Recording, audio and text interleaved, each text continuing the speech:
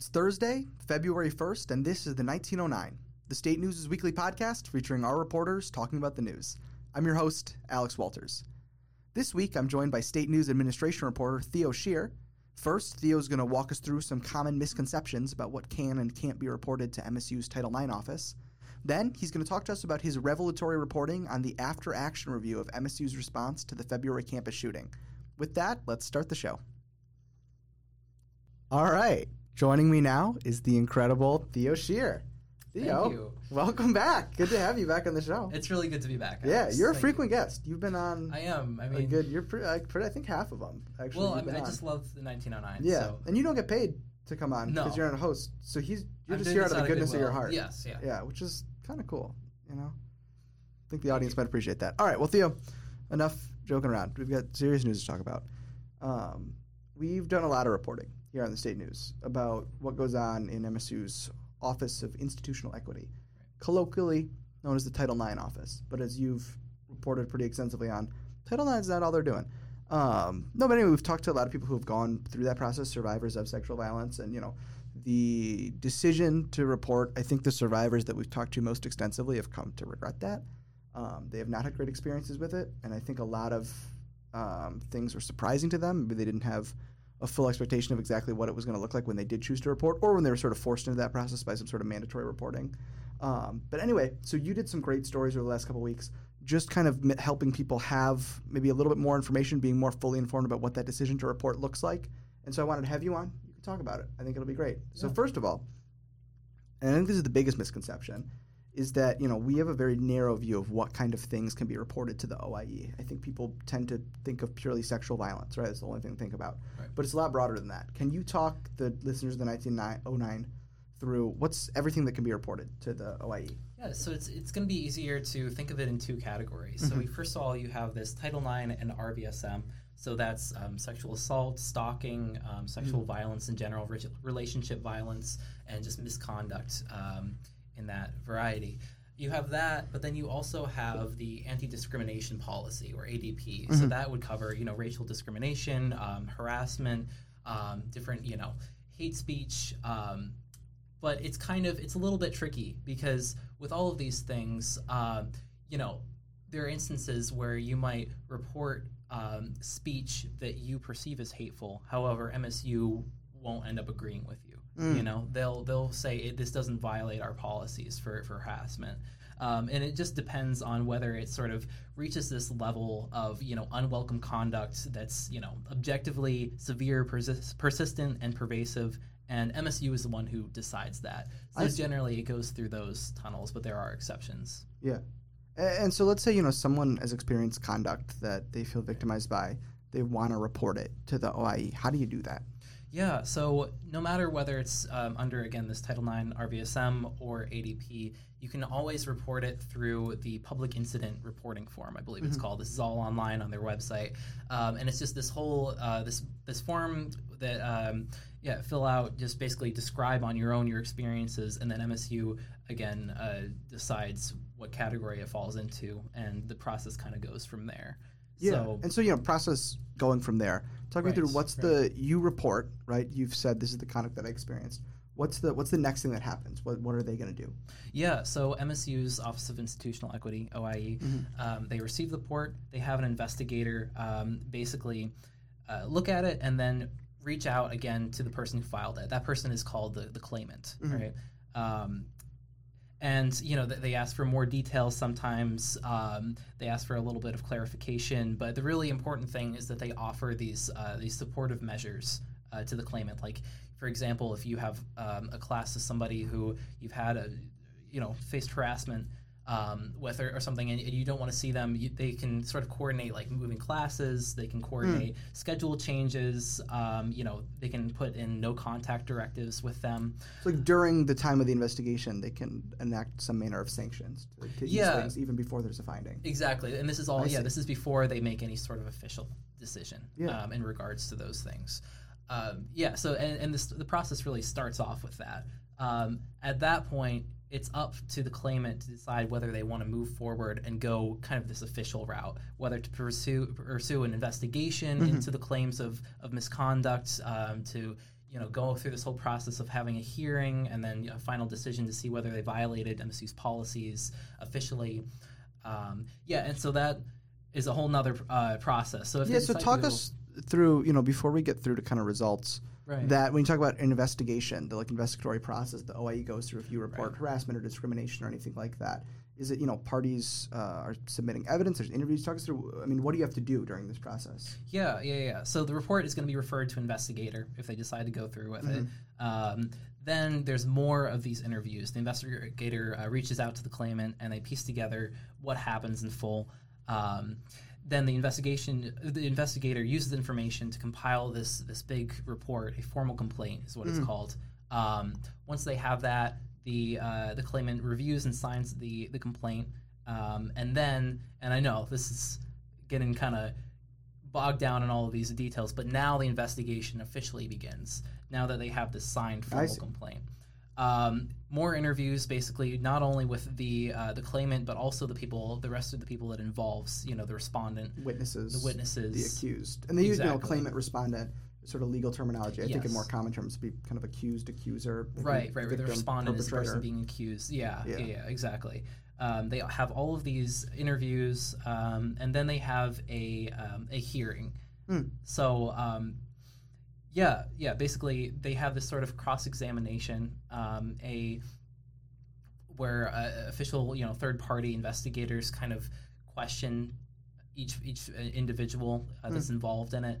They have this. I think I'm blanking on the term, but a credibility.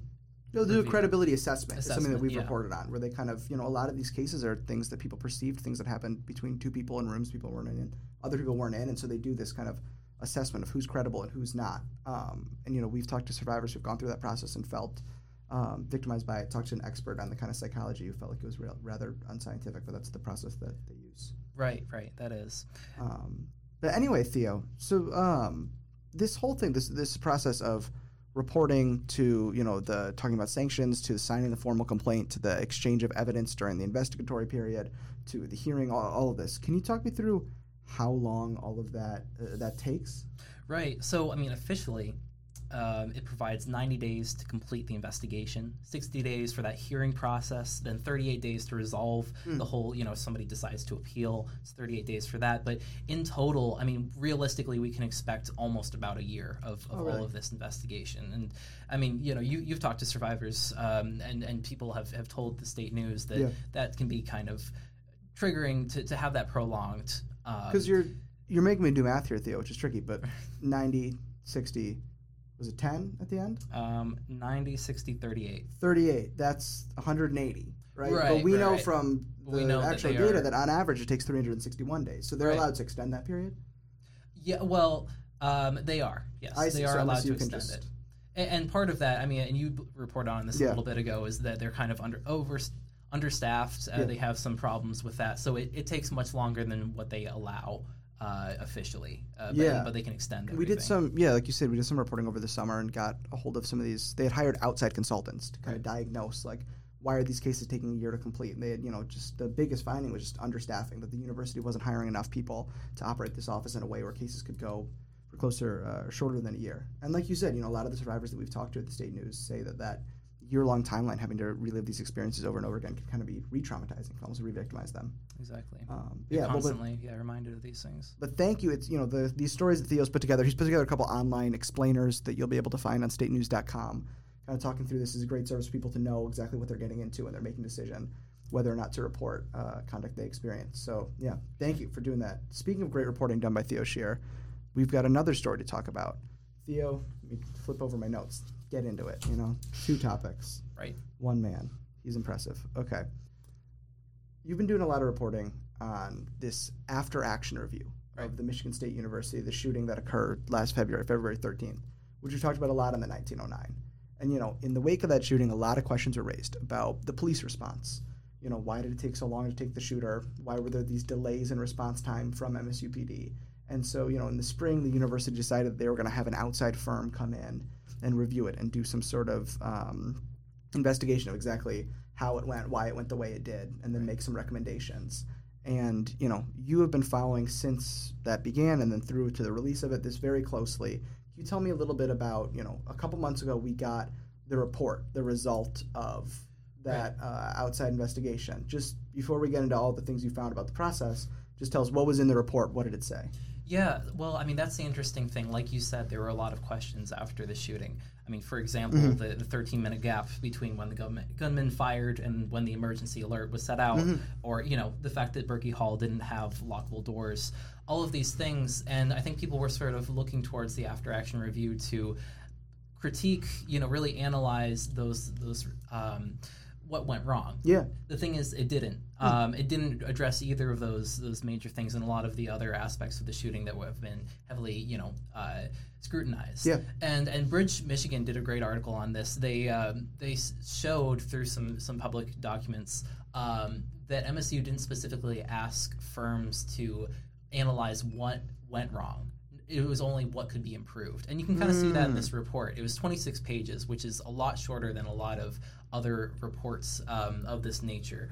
And it just didn't really go too in-depth into, officer responses. I mean, it called for a little bit more communication, coordination, more officers in MSU DPPS, but not much more than that. So instead of asking the firms to sort of answer some of the questions people had about, what went wrong that night of the shooting, instead the firms are asked just to provide feedback for, in future emergencies, what would be done differently. I see. And so then, we get this report. You write a great story about it. A lot of people write stories about the differences between sort of the questions that had been raised and what was answered.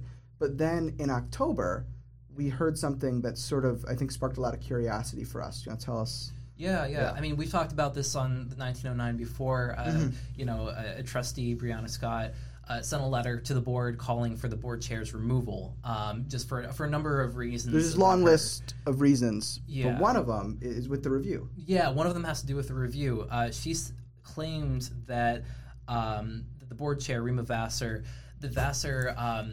told investigators for this review to change a wording. Originally, apparently, there was this wording that was really kind of tough on the trustees. They said that it was chaotic. They went beyond their role as trustees. Which is a sensitive thing for the MSU board. Exactly. We just had a president resign saying that they were interfering and overstepping. So there's a long history of that sort of, And apparently, according to Scott's letter, Vassar had that changed, softened, and into this thing that we see in the current after-action review. And so I was curious about that. We should say, though, the October board meeting, Vassar then, she denied that allegation, saying that it was another trustee who asked for it to be changed, but that she supported that. She just was the first one that it wasn't ask. her. Yeah. But anyway, so that I think in here raised a lot of questions because we were like, we had this review, and now it's being said that parts of this review could be changed if they upset leaders at MSU who didn't like the way that things were done. And so we started clamoring for like, okay, well, what else was changed? What else was different in the first version than the last version? And you started doing some reporting, just going right to the firm. Do you want to talk us through? Yeah, I figured you that had a would lot be of communication with the firm. The most direct route. So I called the firm. They said that they really weren't able to tell me anything. In fact, they told me that they had an NDA with the university preventing them from saying anything to the press. And then I was like, all right, that makes sense. I called MSU, a spokesperson, who told me that there is actually no NDA and that maybe they don't want to talk to the press, but an actual NDA doesn't exist. So I went back to them and I kind of asked for a little bit of clarification on that. And they said, they gave me kind of it was kind of a hard to decipher answer. They basically said, that's just the impression that we're under. You can interpret that however you'd like, but we really can't comment on these findings. It's interesting. I guess, I'm not an NDA expert, but I guess an NDA could be enforceable even if one party is denying its existence. In fact, maybe part of the NDA is the NDA itself. That's kind of meta, but that could be the structure. But so you got back in the firm. They denied you. They actually didn't. I remember being here that day when you did that. They blocked your phone too. Yeah. We had to call them from my phone. Yeah. It was interesting.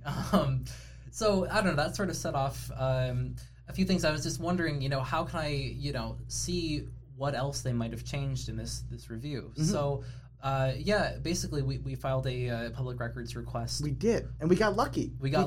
Sort of in a way, because normally for the 1909 listeners who aren't familiar with the intricacies of the Michigan Freedom of Information Act, I don't know why you would be. It's so boring. But anyway, because this makes a great podcast talking about it. Oh, yeah, they love it. But anyway, the listeners love that. But no, you can't get drafts made within a public body because they say that, like, a place like MSU, even though it's subject to record requests, taxpayer dollars, they want public officials to be able to have sort of frank communication. And so stuff like a first draft is hidden from records requests. But this was not a draft within a public body. It was a draft from an outside party, this third-party firm, to a public body. Right. So we were able to get around that, and you were able to get your hands on this much-talked-about first draft of the shooting review. Well, it wasn't easy. I mean, the FOIA office, they denied the request at first. They did, yeah. But then we appealed. We got it eventually. We got in there. Yeah. Anyway, you got this first draft, and there were a couple big things in it that you wrote about. First, just tell me, you kind of got to close the loop on this allegation about the trustee thing. Tell us about that. Yeah. Basically, I confirmed that originally the draft had reported, and let me pull up the exact wording here, because it is interesting. Initially, it reported that the Board of Trustees members desperately wanted to help and became involved in the incident beyond their expertise and outside of their appropriate role. So this really kind of accusatory, finding. And what was the final version? If you can read that to us too? Yeah. So it softened the wording. It said that trustees wanted to help, but became involved in the incident beyond the customary role and expectations of a governance board during an emergency. Yeah. So it's a lot harsher, that first finding. Exactly, yeah. So that does confirm, part of what was being talked about between the trustees. That, yes, it was changed. I mean, the details of how there are disagreements on between board members. But yeah, I mean, so I just I spent a little bit comparing the two documents and seeing what else was different. Well, and you found something that was not present really whatsoever in the final version, which is kind of the focus of your story. And tell us about that. Yeah. So I found that originally the draft reported that agencies and officers that responded to the shooting refused to comply in the investigation in the after action review. As a whole, they didn't want to talk about or review what went on, and in fact said, we should also note. This is the language from the first draft. Yes, this is the first draft. Go on. We should also note that some law enforcement officers, including federal agencies, refused to participate in the review. This decision and lack of trust is unfortunate, and this kind of sparked something in me. I mean, what does lack of trust mean? And I tried to figure out exactly who might have not participated. I mean, I talked to Marlon Lynch. He's the MSU DPPS vice president, I believe, and chief of police. He said that MSU did comply with everything. He wasn't able to confirm. Again, all this stuff is done in secrecy, right? They don't have the names of the people they interviewed public. Marlon Lynch wasn't able to confirm that every officer that was asked to be interviewed agreed to be interviewed. He did say that the final review, made a point to acknowledge MSU's cooperation in the review. The second version. Yeah. Oh, well, actually, both versions said that. So he's using that as proof of their compliance. Yeah. And what about because you reached out to so many agencies for this story. What about other agencies? What did they tell you? It's it's interesting. The only agency was the FBI, and they said that that they would not comment basically on this. That they supported their law enforcement officer on the scene, but they wouldn't comment on that specific allegation. But every other local agency, I contacted about a dozen now, East Lansing Police Department, Lansing, Meridian Township, Ingham County, State Police, etc. They all said that they weren't contacted for the review at all. The investigators didn't even reach out to them. Really? Yeah, so it kind of raises even more questions now about the extent of this review as a whole. I mean, they're saying that people, refused to participate, but who exactly was that? I mean, the only person who, again, declined to comment on this was the FBI. And the other federal agencies, what did they say? Right. There were 4 federal agencies. FBI was one of them. The other 3, they all said that they weren't contacted either. Really? So the firm's saying, none of these agencies complied. That's so disappointing. Right. The agencies are saying the firm never asked us. Yeah. That's interesting. I mean, FBI aside. Yes. Yeah. Wow, that's fascinating. Yeah. Well, Theo, you've done so much great work on this. They don't want to tell you anything. You're going up against them, getting the facts. I'm sure you're going to keep doing it. Answer some more of these questions for us. thank you so much for coming on the show, for doing all this great work. Thank you so much, Alex. Appreciate being on here. That's all for now, but we'll be back next week with fresh reporting from the great minds here at the State News. Until then, the stories we discussed and plenty more are available at statenews.com. Thank you to our credible podcast editor, Anthony Brinson, my guest, Theo, and most of all, thank you for listening. For the 1909, I'm Alex Walters.